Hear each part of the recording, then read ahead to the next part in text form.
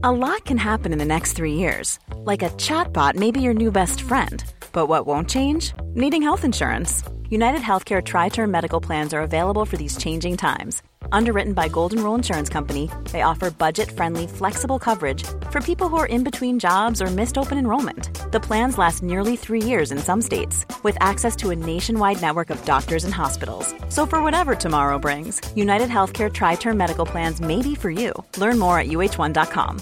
Imagine the softest sheets you've ever felt. Now imagine them getting even softer over time. That's what you'll feel with Boll & Branch's organic cotton sheets. In a recent customer survey, 96% replied that Boll & Branch sheets get softer with every wash. Start getting your best night's sleep in these sheets that get softer and softer for years to come. Try their sheets with a 30-night guarantee. Plus, get 15% off your first order at bollandbranch.com. Code BUTTERY. Exclusions apply. See site for details. Hey, I need you to pay close attention to this message. It is not an ad. This is about Canadaland, and this is about you. You need to know that the news crisis is about to get a lot worse. You've heard about the layoffs. We're about to have news closures, and it's very likely that we're going to be seeing the defunding of the CBC. Where are you going to get your information from? What can you do about this? You can support Canadaland. We need you to. And so for this month and this month only, you can become a Canadaland supporter and get everything our supporters get for just $2 a month. That is an almost 80% discount. The clock is ticking on this. It disappears at the end of the month, and then we will not offer it. We need your support. We need to keep news coverage alive in Canada. Go right now to canadaland.com/join. And thank you. This episode is brought to you by the Centre for Addiction and Mental Health, CAMH. It's never an easy call with so many problems in the world to know where to direct the money that you donate when you want to help out in this world. But what I can tell you is that when you donate to CAMH, you're saving lives. We know about the opioid crisis. We know about the mental health crisis.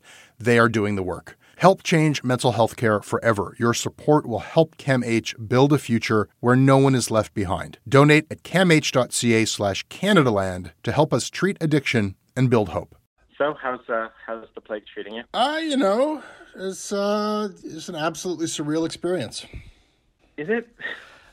I mean, it's banal most of the time, and then there's just moments where every day I'm like, is this? Yeah, this is happening. Yeah, like we went to the market last night because we live in Outremont, and we went up to PNA on Park because they have cheap meat, and we walked through a Minion. So all these Hasids, like bobbing around, praying in the alleys and on the street because they closed all the synagogues. They're all singing and praying for about 2 blocks. We just walked through that. That was maybe the only kind of surreal part we've had recently. Minions in the streets. Were they social distancing? No. Oh, God, no. Yeah. The Hasids do not. They live by their own rules, I think. Yeah. So we saw lots of groups.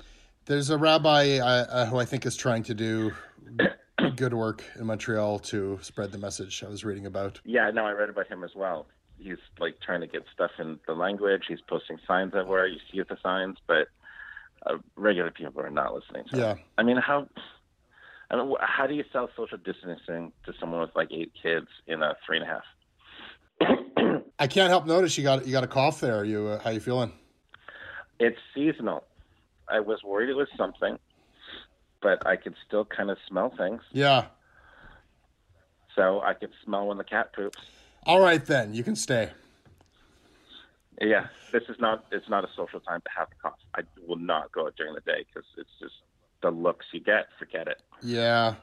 That's kind of an ugly part of this. For all the things that are nice about how it's bringing people together, like as soon as you hear a cough, just people... It's like, get the hell away from me, and people are not very accommodating. Oh, people are such snitches. It's like they were looking for a chance to be snitches.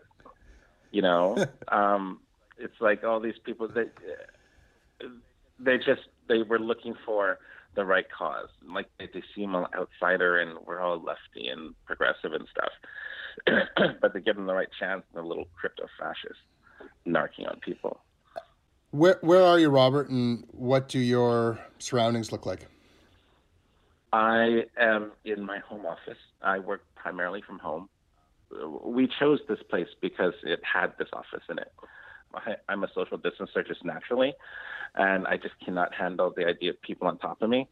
So this place is gigantic, and it's set up so that each of us has our own space, and they're all spread out far enough that if we're all doing whatever we want, we have no idea the other person is there. So it's kind of like that. Like right now, my wife and stepdaughter are, I don't know what they're doing. I have no idea. I can't hear them. It's great. So that's my immediate surroundings. What's the most abnormal thing that you've done today? Today, woke up at 11. It's the joy of having the total collapse of my European sales and all of my overseas business has allowed me to sleep in. I never thought of you as a glass half full kind of guy, but there you go. Oh, yeah. No, I'm an endless optimist. Mm-hmm. So we lost $75,000 in refunds in a week, 100% of our European sales, and now I get to sleep in as late as I want. I can sleep until 1. What has been your most selfish deed or thought during this ordeal? I can make money off this, I think. If I which is terrible. I mean, I don't mean like profiteering. I mean like, oh, I have a business idea that would work and be perfect for this. And now that I have all this free time, why not? So I've actually got meetings today with people to set something up. Is it, I guess you don't want to share your capitalizing on? Oh, sure. Yeah. It's online tutoring. So we hire Ontario certified teachers, of which there are a lot, and we get them to teach the last 3 months of the curriculum online, math, science, history, 2 hours for each subject each week, so that the students are studying 3 days a week part-time. It makes it a lot easier for you as a parent to get your kids to study, because we've got a 14-year-old here, and it is absolute agony to force her to read a book or to force her to do math that we don't even understand. And so the idea was that we set up the tutoring service, and it would be for like kids like her and lazy parents like us who don't want to do home schooling. And because, we did all the stuff to make sure that she would, get into the 80s and 90s and on the honor roll. And then she's going to lose these last 3 months and then start next year behind again. Mm-hmm. Your most selfish deed sounds like a service that I'll probably be asking you about later. Name something that gave you pleasure today. Virtual reality. I have been obsessed with virtual reality. So shooting zombies from a helicopter, it gave me immense pleasure. I know that there's like a bunch of products on the market, but I don't hear a lot of people talking about how great it is. Like I haven't really tried out the newest stuff myself. Is it good? Oh, okay. I got an Oculus Go right when this started, right when Amazon was still delivering. And it is, you have to hunt for games. But I wish it would have Call of Duty. But it has good stuff in there. It's got some good space games, and it's got a lot of good 360 fully immersive things. My wife used it to sit on a beach because it's got a 3D beach with waves, and it feels like you're there. And then my stepdaughter uses it for creepy horror stuff. So they do stuff where it feels like you're falling off a building, or it does contact therapy to get you over your fear of spiders or snakes or something. It's really, really, really immersive and cool. And it's much improved over the last 3 years. I could see that taking a huge leap in popularity throughout the isolation.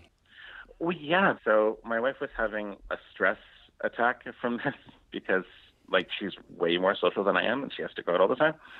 So what I did is I found a group on there where they were playing Cards Against Humanity, and I just sat her down, put it on, and she was just into the game instantly and talking to people who sounded just like her, and it totally chilled her out and calmed her down and got her centered again. Robert, what is something that you think might never be the same after this is done? I mean, when the last election and the NDP came up really close, and everyone's like, "Oh my God, that's great! The Liberals are gonna have to work with them, and it's gonna be so progressive and stuff." I feel like a lot of people are saying the kind of same thing about this. Like, my God, look at these huge programs they're doing. They're gonna have to bring in a UBI, a universal basic income, after this. They're gonna have to do this. They're gonna have to do that. They're not gonna have to do anything. With this whole thing, all of this what's gonna come after is an excuse to not do anything. So what's going to be different after? I don't know. We're going to be back in the 90s after. We're going to be back in the harshest form of Chrétien-esque austerity after this. And this, they're going to point at it and say, well, what do you expect? We had to spend $100 billion all at once. Of course, you're not going to get a pharmacare plan now. Of course, we can't do clean water anymore. Of course, we can't remove the 2% cap on funding. Of course, blah, blah, blah, blah, blah. So I think that's kind of what I'm expecting, is just sort of like a roll back in time. All of the stuff you're hoping for is not going to happen now. I think that's the change. Yeah. I mean, it's the most Canadian outcome. Yeah, it runs contrary to, I think, what a lot of people are hoping. What do you think about the feeling that people are having, that it's not just a question of policy, it's that this has sort of awakened a new sense of helping and community, and it'll just force in a psychological way people say, like, well, what if we always cared about everybody's well-being, and that there's no going back from compassion once you flip that switch? I don't know, but I read the Italian papers. I speak Italian because I used to live there and stuff, and that sense of community disappeared a little while ago. I think it disappeared when the army convoys of bodies were going down the street. I don't know how much of a community we're going to be when they're taking bodies down the street. We're at a stage now where it's low risk, it's low impact. You can bring your kids out onto the balcony. They're not seeing anything scary.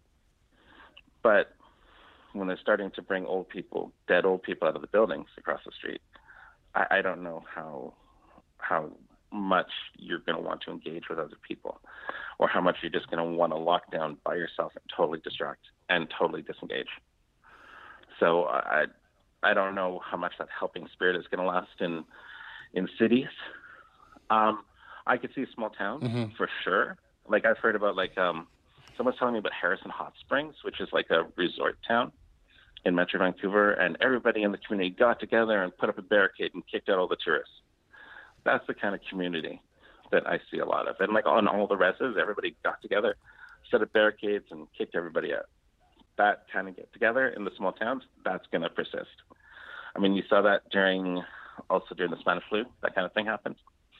But for us neighbors getting together and sitting across the balcony, that is going to last until you see the first body bag coming out of those buildings. And this is a hot spot, so that's a week from now or 2 weeks from now. I mean, there's 3,000 cases in the city. So it's inevitable. Hey, I need you to pay close attention to this message. It is not an ad. This is about Canadaland, and this is about you. You need to know that the news crisis is about to get a lot worse. You've heard about the layoffs. We're about to have news closures, and it's very likely that we're going to be seeing the defunding of the CBC. Where are you going to get your information from? What can you do about this? You can support Canadaland. We need you to. And so for this month and this month only, you can become a Canadaland supporter and get everything our supporters get for just $2 a month. That is an almost 80% discount. The clock is ticking on this. It disappears at the end of the month, and then we will not offer it. We need your support. We need to keep news coverage alive in Canada. Go right now to canadaland.com/join. And thank you. A couple of years ago, a cop was shot dead on a deserted pier in the tiny nation of Belize.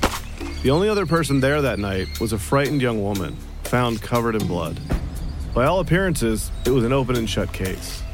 But not in Belize, where this woman was connected to a mysterious billionaire who basically runs the place. Justice will not be served in this case.